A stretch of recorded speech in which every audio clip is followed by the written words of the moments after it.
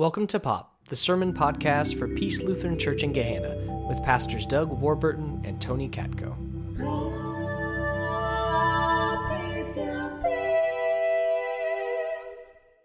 But we're in a sermon series right now on the book of Revelation. How many of you who've been here over the past several weeks are into it? Okay, that's about 10, 12 of you. I'll just share this, not throwing anyone under the bus. It's Tony's idea.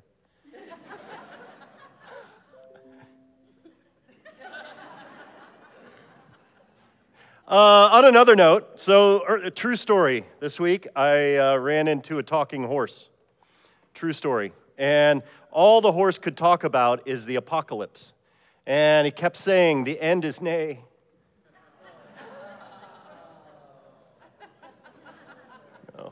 Truthfully, I can tell apocalyptic jokes like there's no tomorrow. Or I could just show you this meme about the modern apocalypse. I mean, some of you have seen that, and you're like, it is the end of the world, right? Like, oh my gosh, how will I survive? But I want to, in all sincerity, I want to put up a picture that I took from the island of Patmos. Patmos is where it is said that John, the author of the Gospel John, wrote Revelation.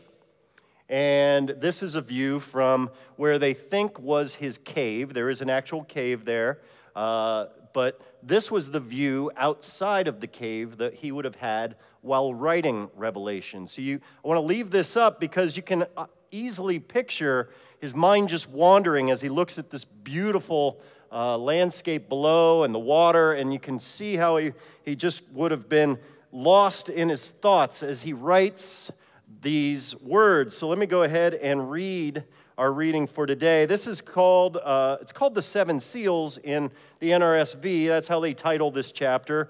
But some of you have heard of it as the Four Horsemen. And I'm not talking about Notre Dame legend. I'm talking about biblical understanding here. So John writes these words, and they're bizarre, just to warn you. Then I saw the Lamb open one of the seven seals, and I heard one of the four living creatures call out as with a voice of thunder, "Come!" And I looked, and there was a white horse. Its rider had a bow, a crown was given to him, and he came out conquering and to conquer. When he opened the second seal, I heard the second living creature call out, "Come!" And out came another horse, bright red. Its rider was permitted to take peace from the earth so that people would slaughter one another, and he was given a great sword. When he opened the third seal, I heard the third living creature call out, "Come!" And I looked, and there was a black horse.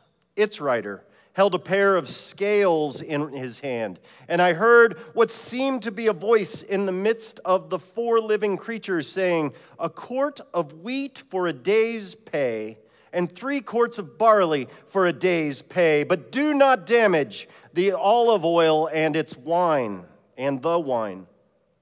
When he opened the fourth seal, I heard a voice of the fourth living creature call out, "Come!"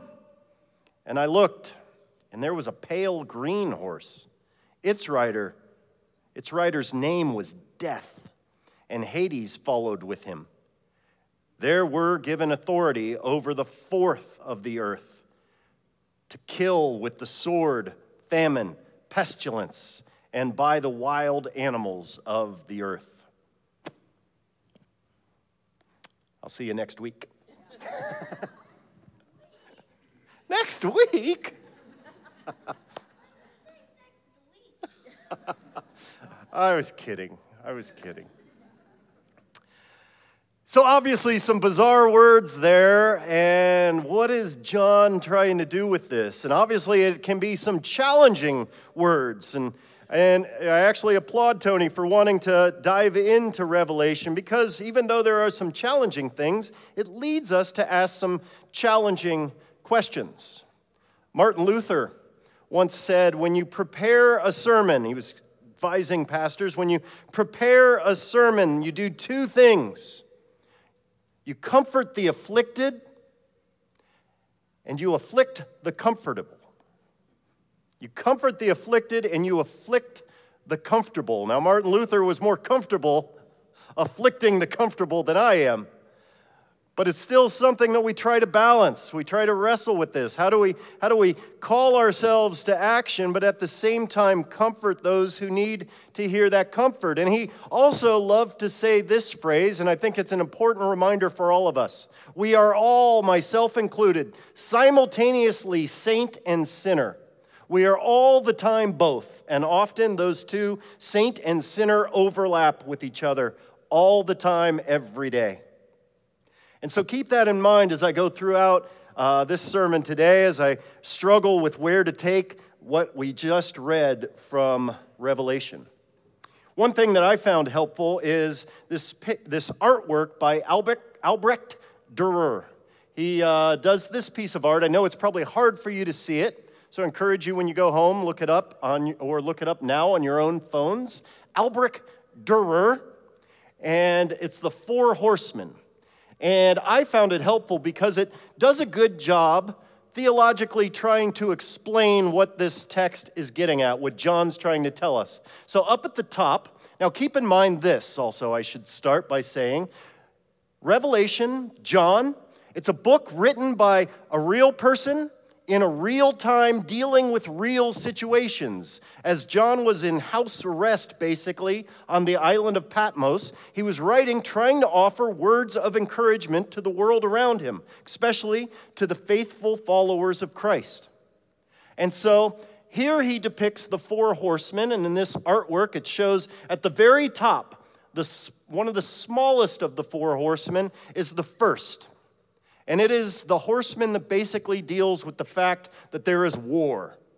Now keep in mind, around year 62 AD, when they think John might have written this letter, there was some war going on the edges of the Roman territory, and for the very first time in a long time, someone was standing up to Rome and actually backing them off from advancing.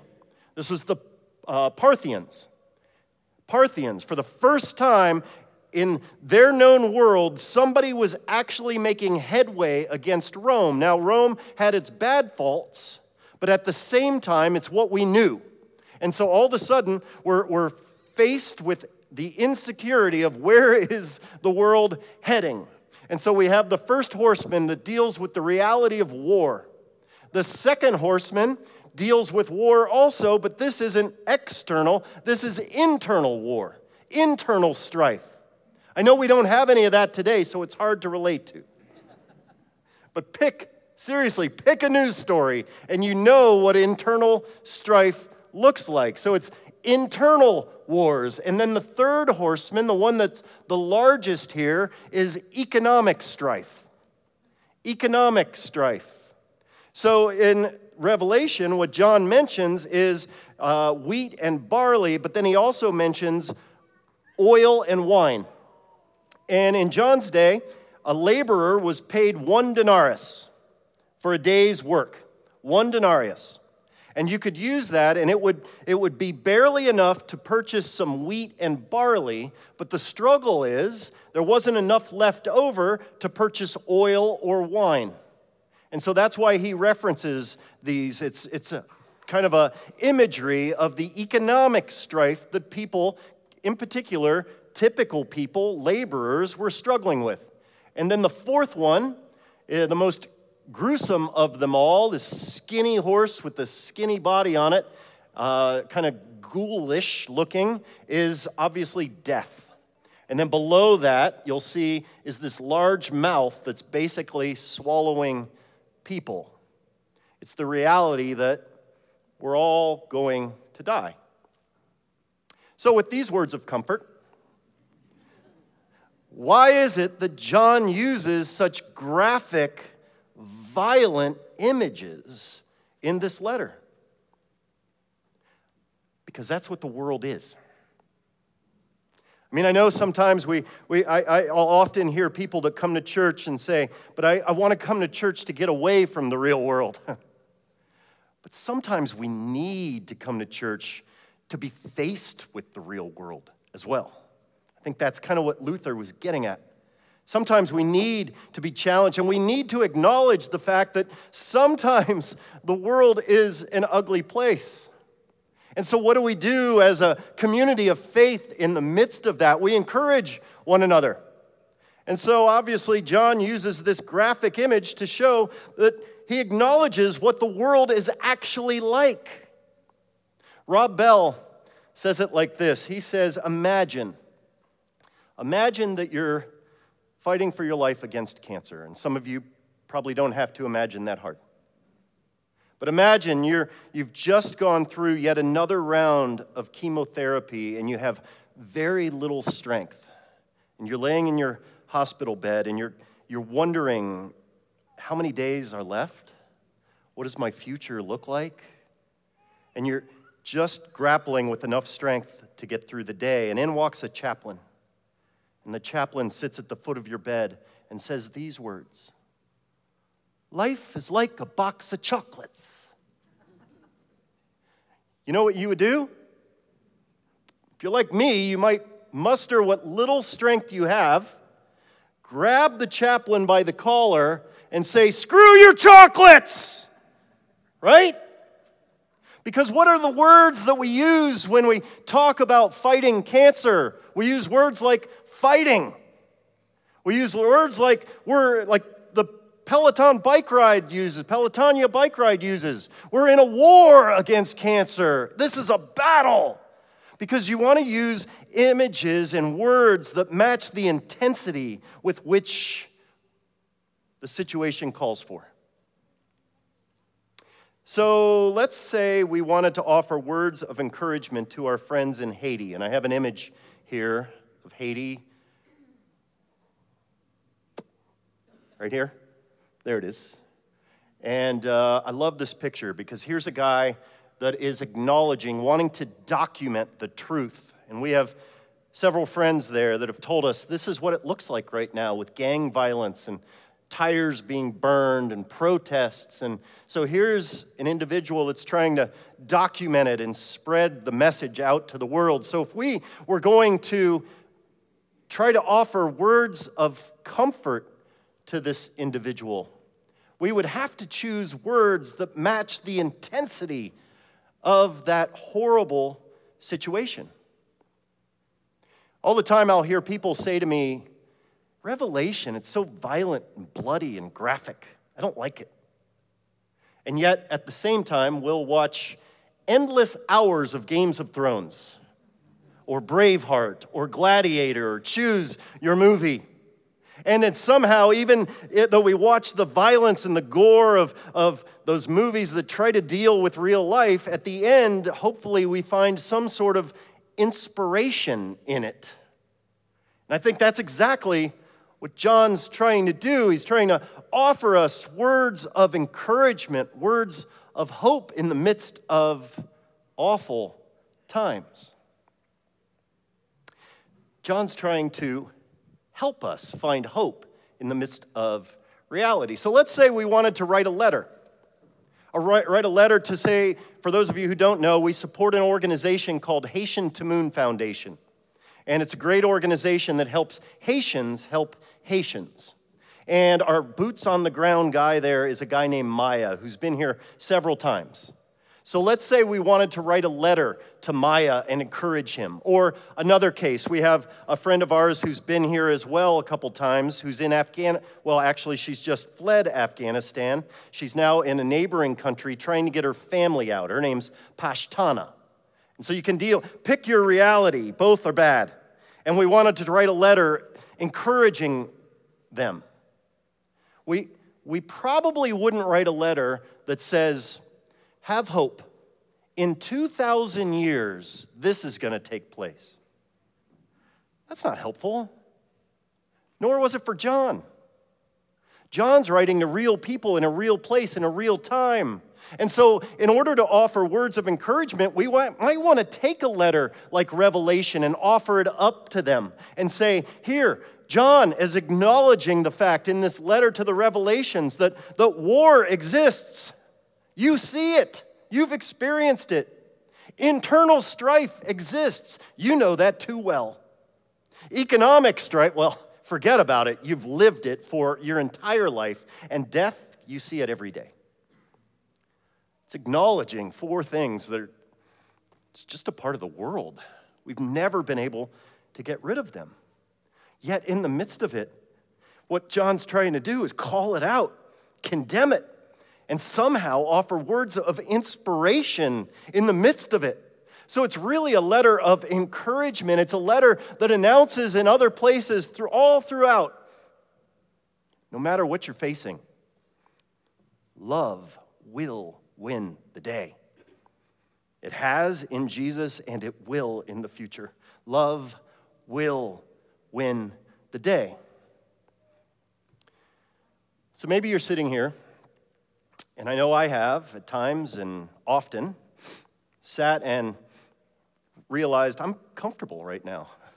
I'm not facing any strife. I live fairly comfortably. I don't really have to worry about paying the bills too much, and I'm not really in any major fights or anything like that. And so it's a blessing to be comfortable, for sure. But Luther would challenge us when we're comfortable, and so would John, I think, would challenge us to say, all right, count that as a blessing, but maybe there's something you can do in the midst of that to better the kingdom. Maybe there is a struggle you could enter into and walk beside. Or maybe some of you are sitting here, and I know you are because I talk to you all the time, and we're blessed with a bunch of you that scratch your heads and wonder about all the injustice that you see. News story after news story, and you're scratching your heads and you're wondering, where is God at work in this, and what am I supposed to think? Or, like this group of Ukrainians that we support, we've offered some gift cards to and tried to support throughout as they've found themselves in asylum from the Ukraine, living here in the United States without their loved ones who are back fighting. And we could say to them, we know the reality. War exists, they know it. Internal strife exists, they know it. Economic strife exists, they know it, and they're facing death all the time. So what are the words that we offer to any of these? Or if you're sitting at home right now because you're that person in the hospital bed or who can't leave your house, and yet you're watching online. Here's what John would say to you. No matter what you're facing, no matter what your economic or terror-filled world looks like right now, love will win the day. Count on it. Amen.